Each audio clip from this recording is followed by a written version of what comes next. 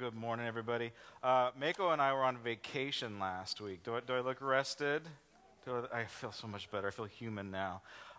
Okay, a few more announcements before we get into the message. Tonight, I don't know, remember the little video that we watched during the meet and greet with the Jake? Jake's not here, is he? Okay, good, he's not here.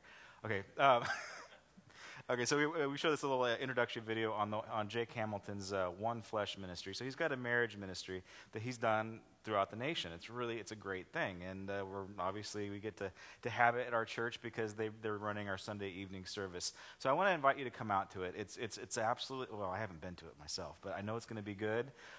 Jake says that he's going to start on time and finish on time. So we'll see. But I want to encourage you guys to come out. It's going to be a great time, and obviously it's geared for guys because, I don't know. Did you guys catch that? Okay. So come on out to that. It's going to be a lot of fun. The reason why I love Jake and Nikki so much is because they function at a kind of a scary level because he's a revivalist. He's a world revivalist. So he's at a...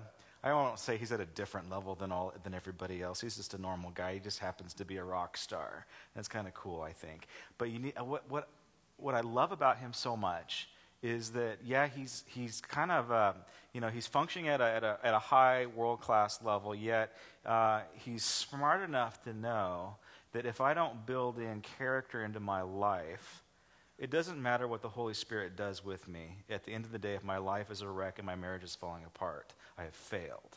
He's smart enough to see that. Do you guys see where I'm going with this? So you could be a Reinhard. Do you guys know who Reinhard Bonnke is? He's like the charismatic Billy Graham, right? I mean, you could do all these absolutely amazing things. You could be super successful in your life. You could have the perfect job, the perfect career. You could have the 401k that is just beautiful, and you are set and secure. But if your marriage is a wreck, and if your kids hate you, and if they hate God, you've failed, right? So we're putting things into perspective. We have to put things into perspective, and that's why Jake's in our church. Because he's the type of person that's putting things into perspective. It is about the kingdom of God. It is about functioning in the supernatural. But it's also about personal character, right? That's where we're going as a church. We've been going there for years, by the way. For years. We want our cake and we want to eat it too, right? Okay. So come on out tonight. It's going to be a lot of fun. And if you're not married, and if you want to get married, you should come out anyway. You can't do the sex part. But you could come out anyway. All right, and then next week it was going to be the day, but we switched things around. I want to invite you guys to come out to lunch with my wife and myself. So next Sunday after church, about 1:00, depending on how long I talk, right? Next Sunday after church, we're gonna have lunch together, and I want to invite you to come. You know, if it's like your first time, and you don't know who I am, you don't know anybody else, this would be a good thing to come to. We're gonna go to this little place, this little restaurant that Mako and I like to go to. It's called Seventh Heaven Cafe, and it's right by Chipotle. And don't let the name fool you. The Seventh Heaven, they're not Christians. So this is like I have a dual purpose. So one, I want to get to know you guys better. I want to hang out with you. I know it's very difficult to try and to socially fit in and to push into church. It's difficult, huh? I'll tell my own little story in a minute. But so that's one of my reasons. I want to eat. I want to break bread with you. And if I don't, and like Miss Sheila is coming, and Joyce Racine is coming. Some of our leaders are coming. So you get an opportunity to meet some of the people that are foundational in this church. This is going to be a great time just hanging out, doing nothing. But I also want you to see my heart for our community. This little restaurant's in Upland. It is a it's just a mom business. And it is the only wood fire pizza place in the area. And they're struggling financially. And so this is actually this is our little mission. So we go there all the time, and we always hang out with them, and we're always social with the owners. But I want you to see my heart. I have a heart for the community. They're not believers. But we go in there, and we buy their food, we order extra, we tip big, and we show kindness to the owners. And so 2 weeks ago we were there, and the gal was like, I mean, we're just eating their food, right? We're just hanging out with them. We're just small chatting. And you could see that this woman is broken. You can see that she's having such a hard time. Like the bills, she's like, I don't know how we're going to do it.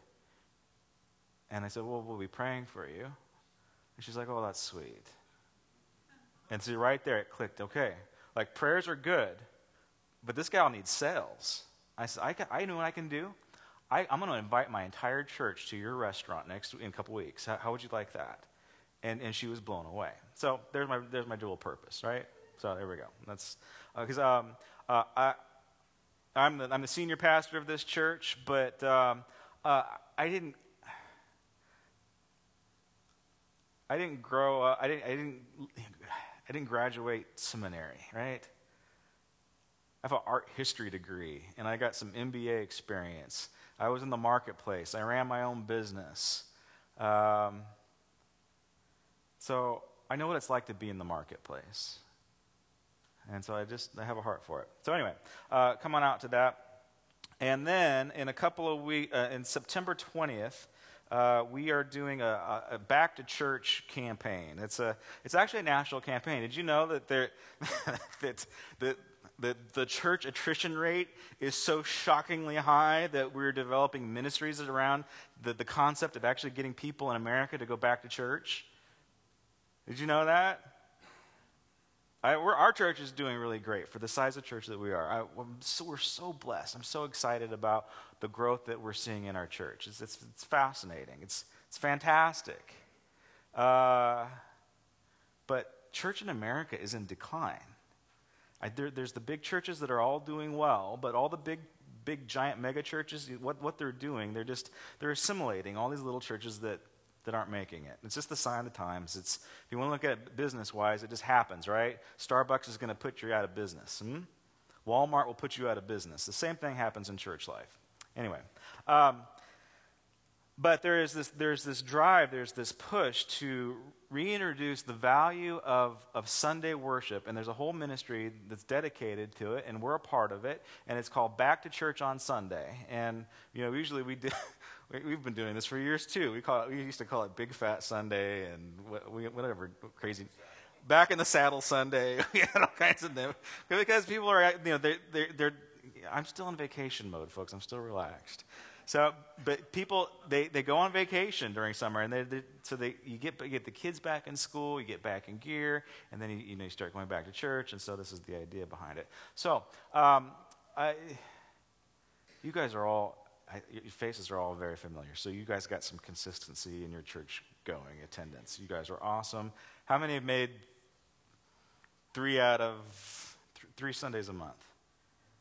You guys are, oh my gosh, that's amazing. This is the first service, right? The second service, they're a bunch of pagans. You guys are awesome.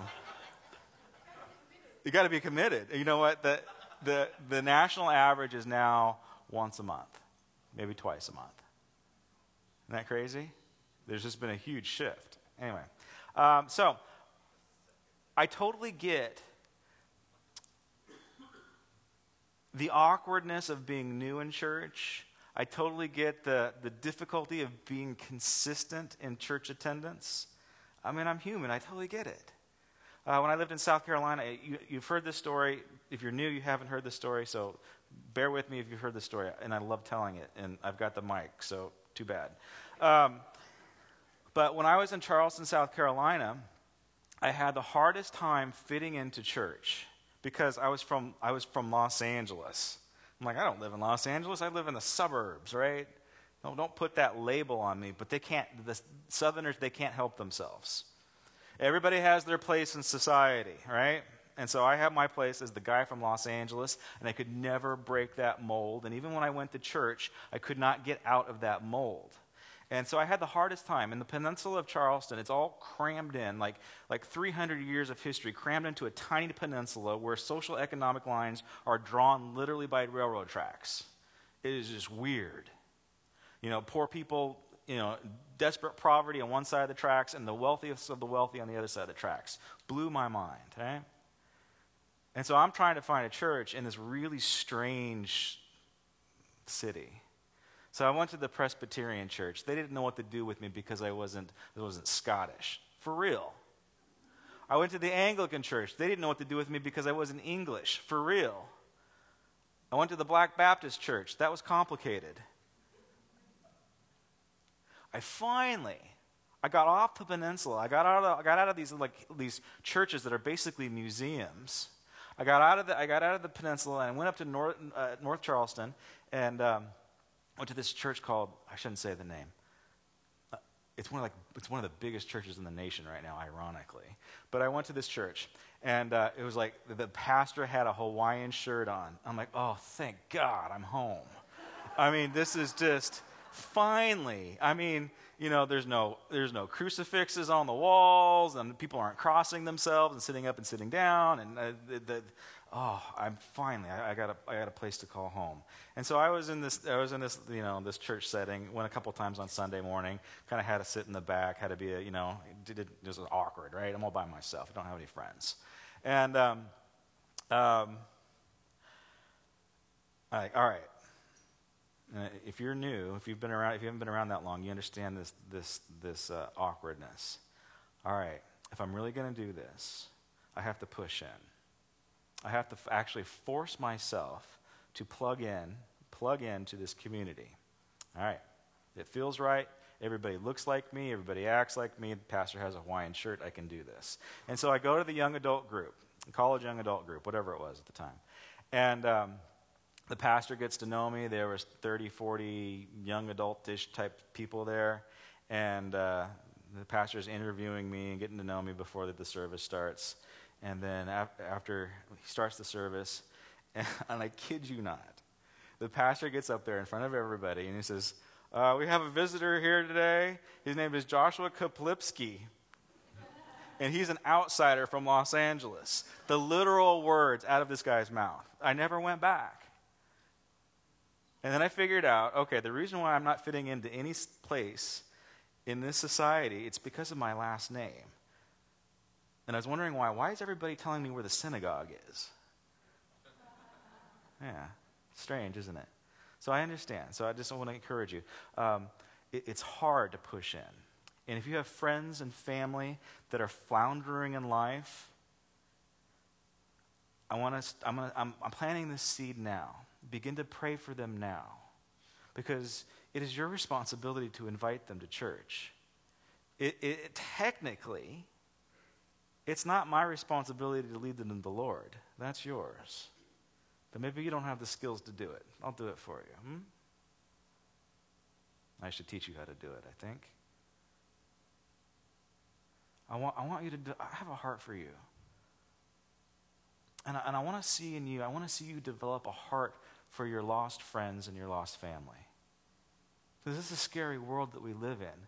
And they desperately need the gospel of Jesus Christ in their lives. So I'm challenging you. I'm planting this seed today. Begin to pray, because in a month, I want you to invite your friends to church. Or I want you to invite your friends into your house. I want you to invite your friends into a conversation, a faith conversation about God, how good God is, and how he's working in your life, how he's answered your prayers, how you've seen breakthrough, how you've seen miracles, how you've seen the Holy Spirit move and you've been healed. I want you to have those conversations with people that are on the other side of the fence. It's hard. And we live in this, we call it social media, right? Okay, I'm not here to bash social media. I'm a big fan, actually. I love it. I like technology. That's what separates us from monkeys, I guess, is technology. Sorry. So you know what? There's two approaches to social media. One, it is evil, which may be true, or two, it is a tool. So you know what? If you're spending 20 hours a week on Facebook, you've got a problem. But if you're using it as glorified email, that's okay. If you're using it as a communication tool, that's okay. Because this is a crazy busy world. And so I just want to encourage you, like if you socially can't like call your friend up and invite them on Facebook. I know it's silly. All right. McKenna, bring up these little things. So I'm going to plug this for a while, and this is just for Back to Church on Sunday. All right. Over there, we got the slide, too. Very cool. National Back to Church Sunday. All right. Do we have the church's Facebook page up? Can't get it. All right. You are welcome to get your phones out right now, and you can like us on Facebook, Granite Creek Community Church on Facebook. You can do that now. And if you do it now, also check in. Why don't you tell everybody, let's put social pressure on people. I'm at church today. It's like I voted stickers, right? That's the way we got to get things done nowadays. Okay, I'm in church today. So go ahead and on Facebook, go ahead and check in. So check in now. I'm in church. You're not. You should feel guilty. I know. Sorry. See what happens when you go on vacation feeling you get honored. There's more to come. Trust me. We have a Twitter account. Follow Granite Creek on Twitter.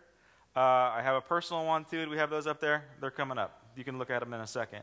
But those are. We do that. We do LinkedIn.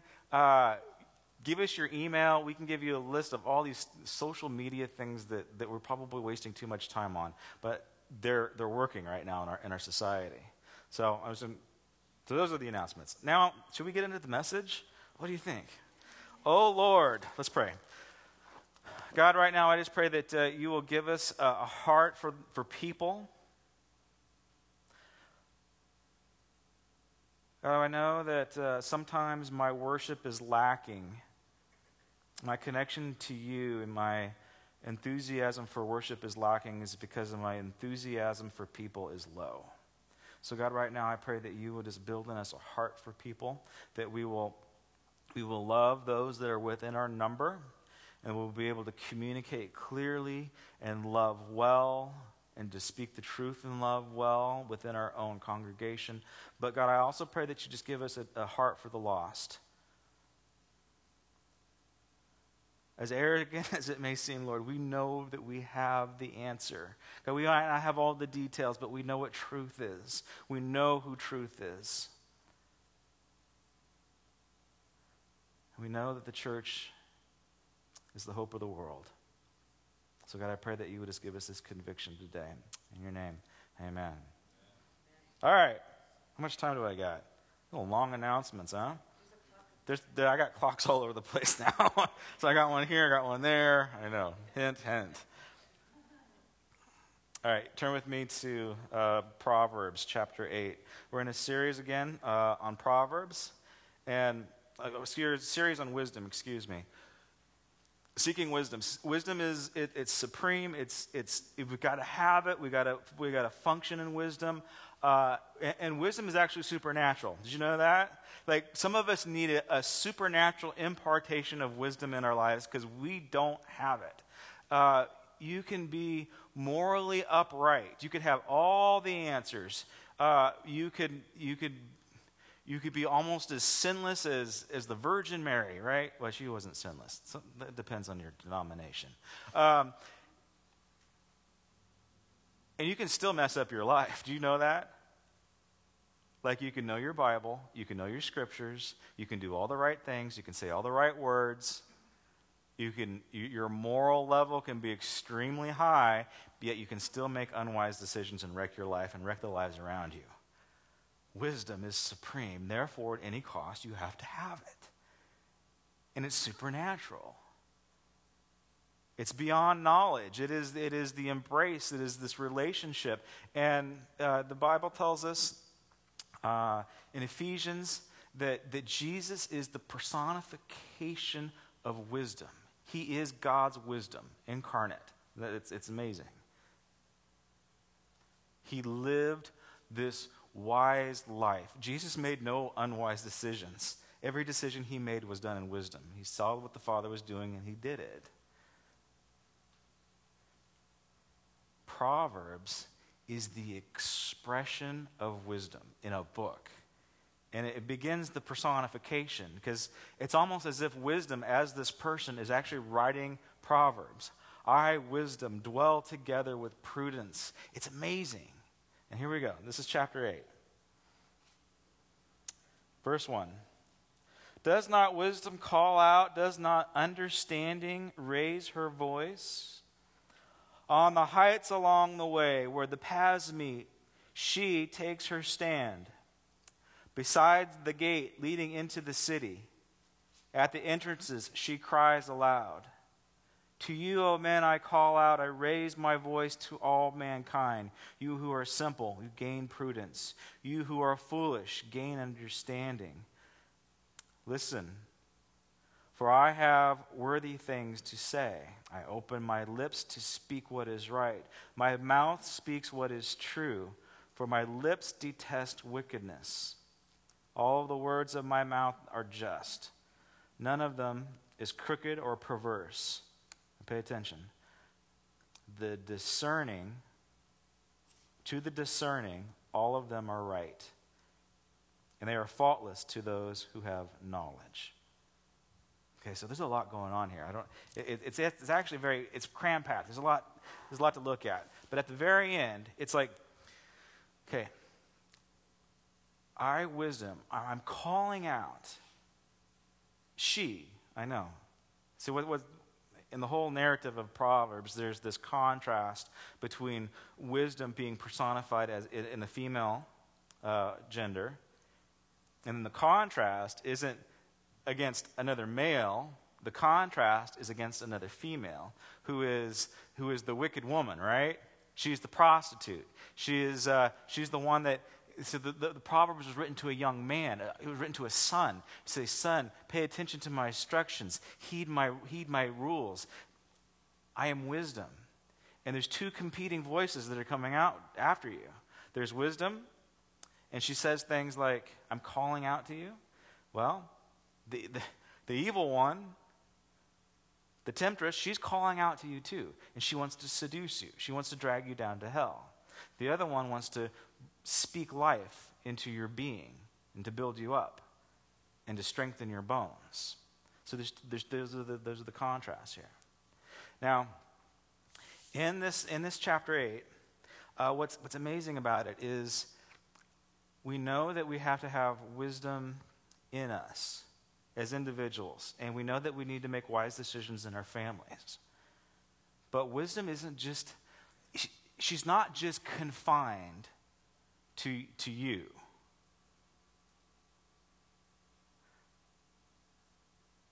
Salvation is a very big deal to God. Like his desire, it is his will that all shall become saved. Yet it's also the desire for God that his creation, all of his creation, is redeemed. We live in this really messed up, broken world. And it's difficult to navigate this place. Do you guys agree? Okay, we're going to be talking about work. I know my dad and my mom worked on work a couple weeks ago, but we're going to revisit it again too, because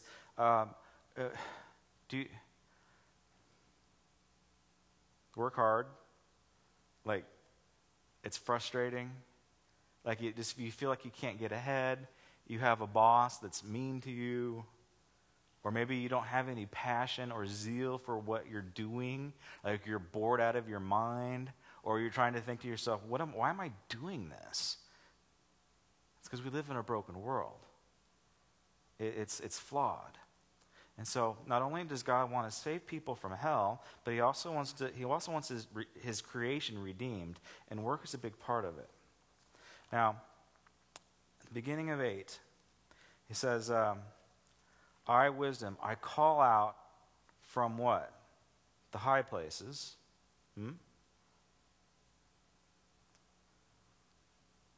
Where paths intersect.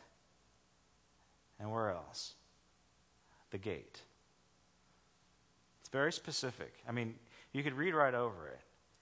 But what the writer is saying is yeah, I, wisdom, I want to save you from being tempted, but I, wisdom, also want to be a part of society. This is a very poignant society implication here. Practical application for society. Okay, I, wisdom, I'm calling out from the highest point. Now, I want you to think back to your history class. Or vacation postcards. Go to Athens. What's the highest point in Athens? The Acropolis. Every city in ancient Rome, the highest point, was the seat of all authority.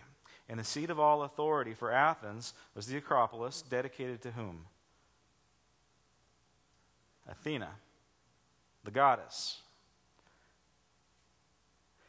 It is under which that entire society, they put their trust in Athena. And not only was it just a religious expression of faith, there was no separation between church and state for the ancients. Church and state were one and the same thing. Does that make sense? So wisdom not only wants to be a part of some type of religious expression, wisdom wants to be a part of the political situation. All right, wisdom, I'm calling out from the high places. The readers of Proverbs, the ancient readers, knew exactly what they were talking about. Oh, wow. So wisdom wants to be expressed from the very top, from the very seat of power. You guys watching the news, we're in a political season right now, right? We're in a campaign season. And what is at the top is what a society values. The ancient Athenians, they valued Athena. And when they went to war, guess who's leading the way? She was. When we started this country, some 200 plus years ago, what were the highest points in the city? The Capitol? Nope. The church. Same was true of Charleston. You drive through Charleston, the highest points in the city. Things have changed now. They've been changed since I've been there. But you drive through the city that is one of the very first cities of our nation, the highest points of the city are church spires. The same was true with Europe. The same was true with all the ancient cities throughout the East. The highest point of the city was always dedicated to God. Our society has changed dramatically. What was the highest point in New York City? The Twin Towers. What are the Twin Towers dedicated to? God? I heard money, right? We put so much value. I mean, don't get me wrong, that was a horrible day, right? Everybody remembers that day. But what have we based our value? There was a shift, right? Do you realize that there was a shift in our country of what we actually valued? This is going to apply directly to us today as we begin to think about what we do and how we work and what we've been called to do. When I was the youth pastor, I had some kids, and of course, as you're trying to give them a vision for their future and direction for their life, and okay, what do you want to do when you grow up? What do you want to be when you grow up? And we do this with our kids. And I had two kids that wanted to go into the medical field. One gal was like, I want to become a doctor. Why do you want to become a doctor? Because I love people. I want to help people. And she's a missionary doctor right now. Isn't that amazing? It's cool. I had another kid. What do you want to be when you grow up? I want to be a doctor.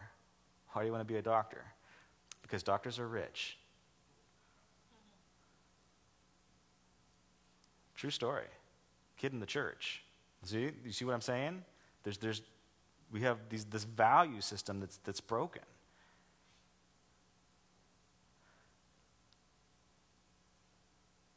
Why do people want to become lawyers?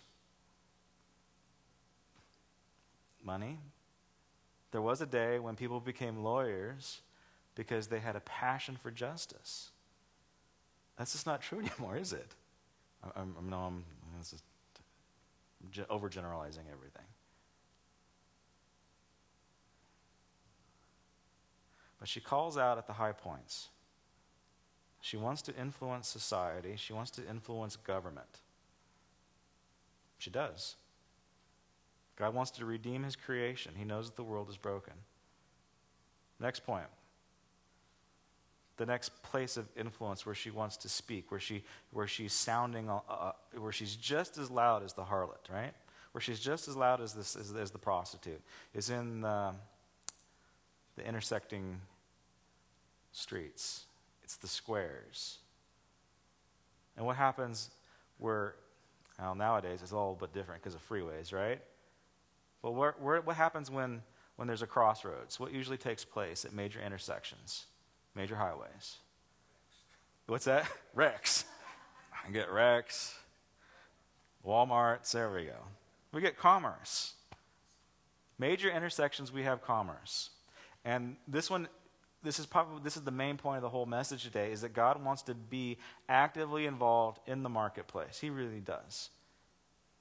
And whatever you have chosen for a career, he wants to be actively involved in that career. The problem is that greedy people run this place, right? They do. Oh man, I got to behave myself, but I know I'm not supposed to get political because we could lose our 501c3, but who I want to pick on right now is fair game, I think, but I'm not going to pick on him. You can see where I'm going.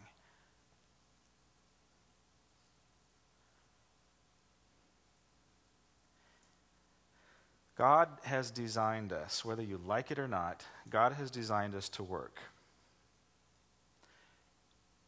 In Genesis 1, when God made Adam and Eve, when he made the garden, he gave them specific jobs. They were gardeners. They took care of the garden. They administrated the animals. They named the animals.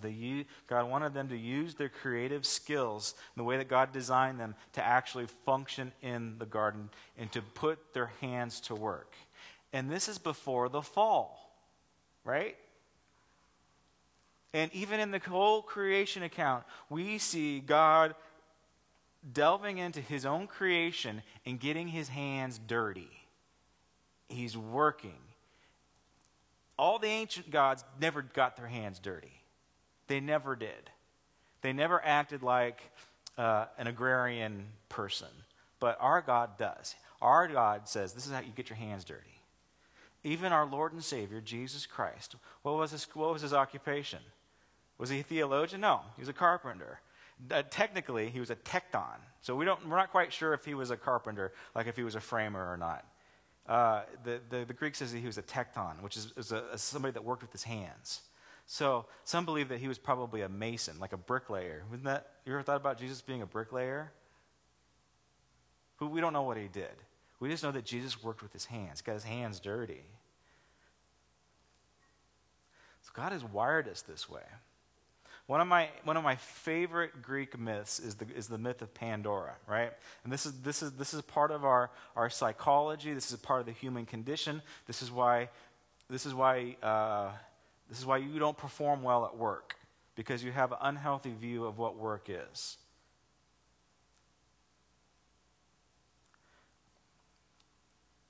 You guys know the story of Pandora's box? It's a lot like our fall story, okay? So everybody is just lounging around. They're eating grapes, and there's waterfalls, and there's people playing harps. It's the Garden of Eden, right? Everybody's happy, but nobody's working because the gods did not value work like Yahweh does. And then the temptation. It's kind of like the tree of good and evil, right? The temptation of the box is given to Pandora, and in the box, she's like, "Oh my gosh." The gods say, "Don't open that box, Pandora, don't open the box." And what does she do? She opens the box, right? And all hell is unleashed on creation. Okay? So very similar to our tree. So sickness is introduced into the world. Death is introduced into the world. Crime and pain and punishment and all these horrible things are unleashed because of Pandora opened up that box. But guess what else was in the box? It's completely different from what our Bible says. You know what else was in the box? Work. Interesting, huh? See, our Bible says work is good. Like God's created you to work. Here's the unfortunate truth. You might not like what I'm going to say, but I think it's true. When we die, we don't get to retire. Like God's got something planned for us, even in eternity. We're going to be doing something. We're going to be getting our hands dirty. God wants us to be tektons. He wants us to work with our hands. And so if okay, you get a job. I mean, I've had a lot of different types of jobs. My first job, well, was outside of chores and stripping furniture, and they made me child labor. It's just child labor. It was not just. I should have reported them. I probably have brain damage because of the chemicals that I used to strip furniture at the age of 7. So outside of my parents' idea of slave labor, my first real job where I got a W-2 was I was cleaning carpets. It was not a fun job. You had to go into strangers' houses and steam clean their carpets, and it was miserable. Then what was worse than that was cleaning refrigerators. I hated that one, and the boss was terrible. The carpet cleaner boss was amazing. There's a difference. Both lousy jobs, right? Hot, miserable, stinky jobs. Dirty jobs. Like that show on TV, Dirty Jobs? So I had 2 of those jobs, and here was the difference between the 2. One was the boss. My carpet cleaner boss valued work, and he taught me how to work, and he had pride in what he did. He did. He understood customer service. He got up early, he worked hard, and there was a value that he had for it. Are you ready for this? It was part of his faith. It was spiritual. Does that make sense? The refrigerator cleaning gig, it was a job. It was a job. It was a means to an end. There was no pride in that. And so you might have a lousy job, and what I'm hopefully I get into to communicate is you need to find some pride in that. I don't care how lousy it is. I don't care how miserable you are. God's not going to promote you until you begin to start taking pride in what you're doing, even if it's cleaning carpets. Does that make sense? God's created us to work. He's here to redeem his creation. All right. I got so many good things to say. Oh man.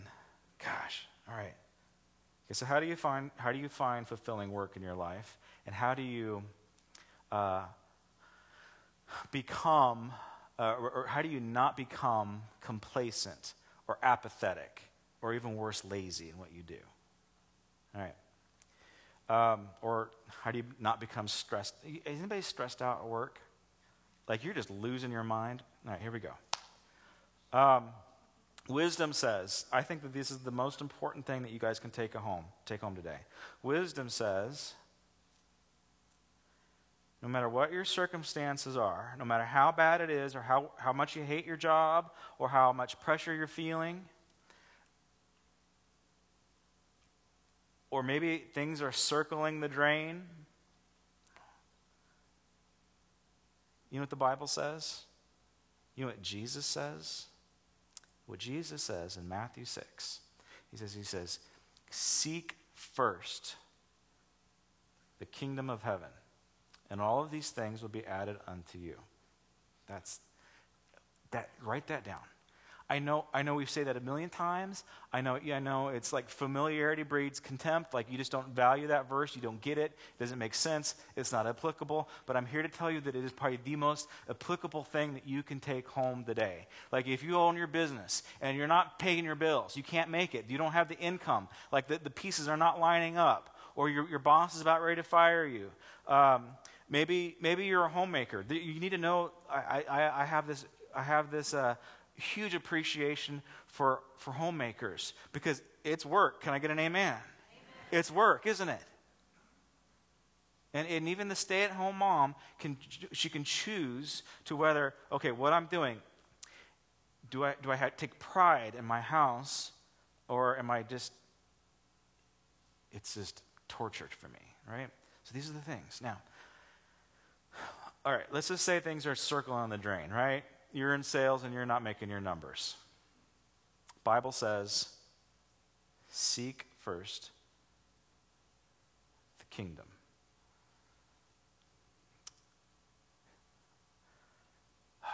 This is so important. We have to seek the kingdom of God in your work environment. And what does that mean? Does that mean that I need to start voting for Republicans? Heck no. That's not it at all. That's where the Pharisees got wrong. They thought the kingdom of God was a political structure. It is not. It's not even a religious structure that you build into your life. That's not the kingdom of God either. The kingdom of God is the song that we sung during worship, is your presence, Lord. It is the rule and reign of Jesus right here in church, but also when you go home, you take it with you. It's Jesus being active in your life, in your family, in your marriage, how you're rearing your kids, and yes, even in your work and what you do with your money. Don't talk to me about money, Josh. I'm going to have to. All right, you guys ready? Okay, I don't know. If you are kind of like on the membership list of our church or the leadership list, it was probably about 2 or 3 months ago, I sent out this beg email, right? Did you guys get this? Did you get my beg email for money? Because I was begging you for money, and it happens all the time. Just get used to it. It's a nonprofit, right? It's church. I'm going to beg for money. I have to. It's my job. And I enjoy my job. We were, financially, we weren't doing too hot. I mean, I forgot the number I sent out, but somewhere along this year, we were $30,000 in the hole, in the red. That's a scary place to be for a young leader, okay? Dark nights of the soul for your senior pastor, for your lead pastor, because there's a lot riding on what I'm doing, right? And I can freak out, and I did freak out, freaked out. Now, this is what Holy Spirit led me into. Even in the dark nights of the soul. What the Holy Spirit led me into was this verse, Matthew 6. Son, you seek first the kingdom of God. And you know what that implies? That implies an incredible amount of risk. And I'm a risk taker, but when God says you need to seek first the kingdom of God, that means I'm drawing you into a place of ultimate faith, and you need to put your complete faith in me. And I said, okay, yeah, God, I don't understand. I'm frustrated. The church is circling on the drain. We can't pay the bills. I'm going to have to turn the lights off. I'm going to have to fire people. I'm going to have to take a pay cut. All these things, all these fear things and I'm speaking them out, right? And God says, no. You seek first the kingdom of God. All right.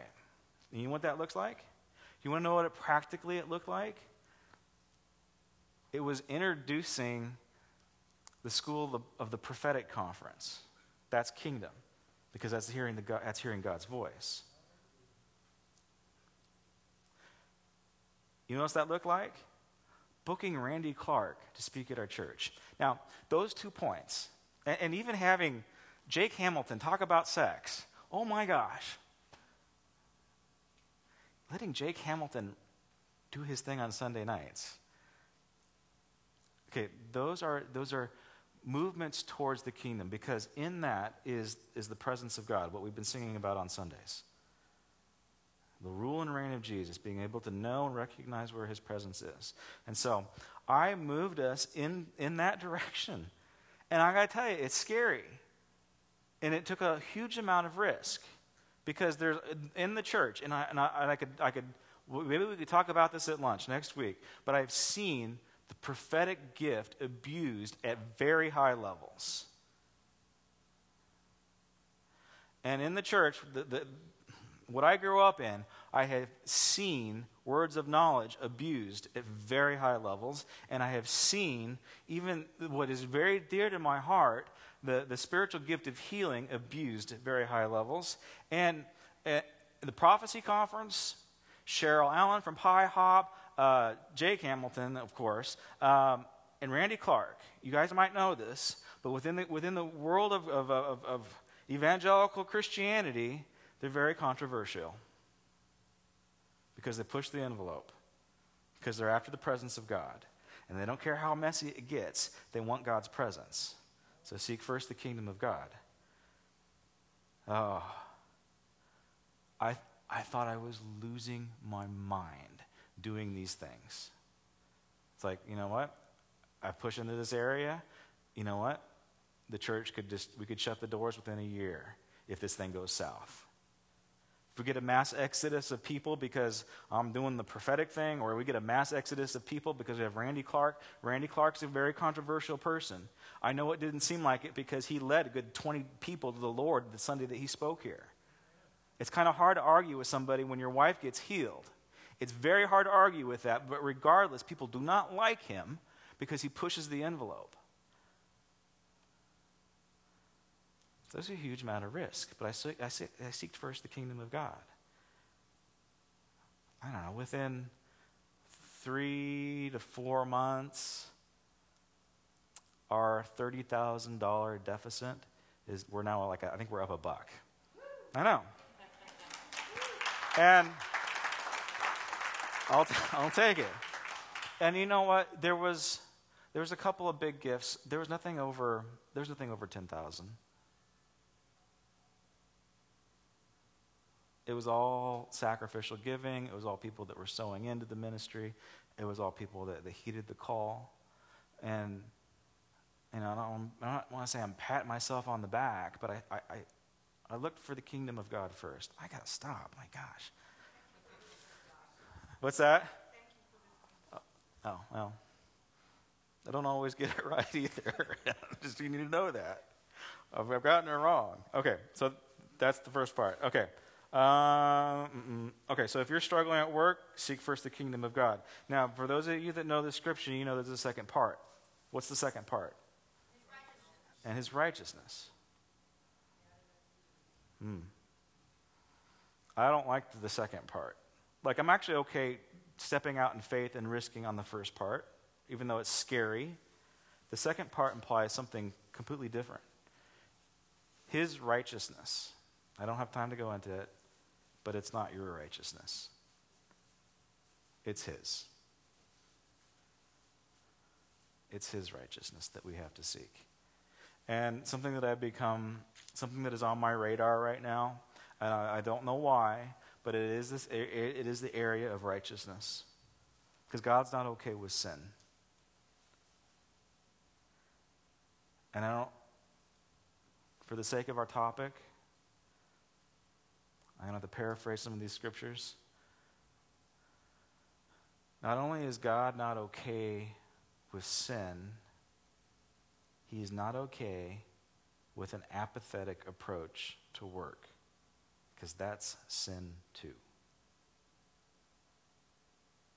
One of the major themes is, here, I'll read it.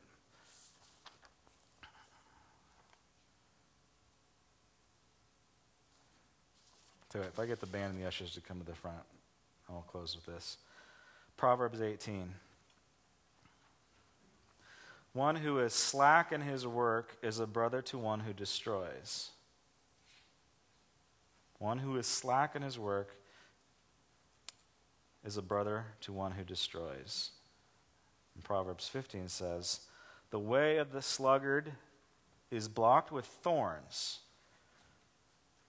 but the path of the upright or the righteous is a highway. And this issue of being a sluggard, or this issue of slack, what the slack actually means in the Hebrew is slacken your bow. Like there's no tension in your bow, in your tool, in your tool set, how God has gifted you. You have there's no tension in it. And do you know what the definition of sin is? The definition of sin is missing your mark. It's the same illustration.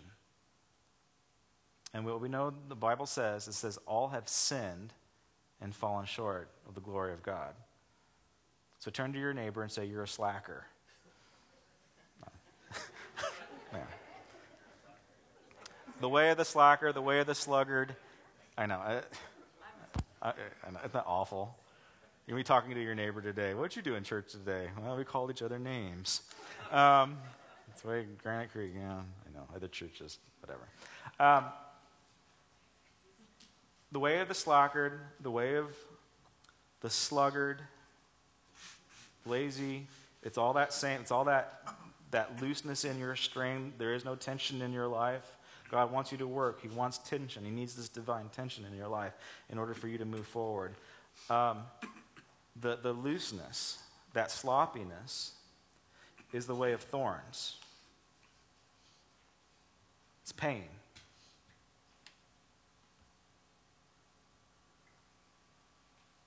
Here's the good news. When you take on His righteousness, it is that laziness, that apathetic, the inability to be motivated for cleaning carpets or refrigerators. You got to realize that the way of the thorns, the night before Jesus went to the cross, was jammed on His head for you, so that you can live the life that He lived instead of dying the life that you deserve. Does that make sense? Wisdom is a supernatural thing that could be imparted onto us. That's what we're going to do. Let's pray. Father, right now, I just thank you so much for a faithful church, one that they do value work. What they put their hands to, it gets blessed. And God, we ask for more of that. God,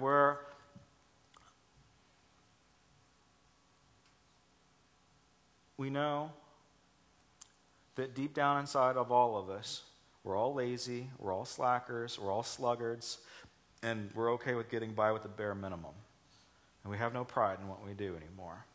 So God, right now I just pray that we will begin to reevaluate our lives, that the high points in our lives will not be financial institutions or social structures, but our high points will once again become cathedrals and spires.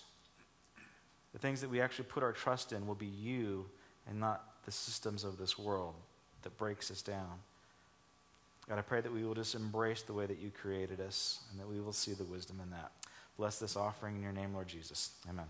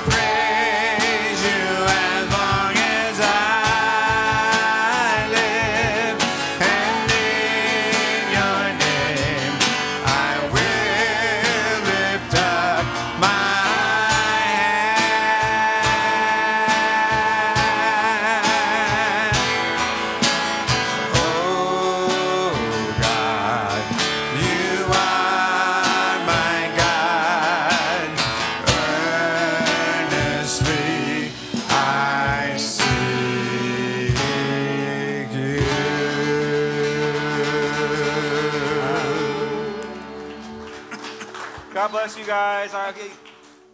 Be blessed. And you have to, okay, I want you to think about, all right, how do I supernaturally have wisdom imparted onto me this week? Right?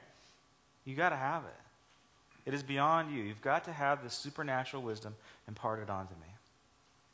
Begin to think about that. Roll that over into your mind. And it's not, okay, God, give me some information so I can fix this problem. It's beyond knowledge. It's something that we walk in. Something that changes our lives. God bless you. Have a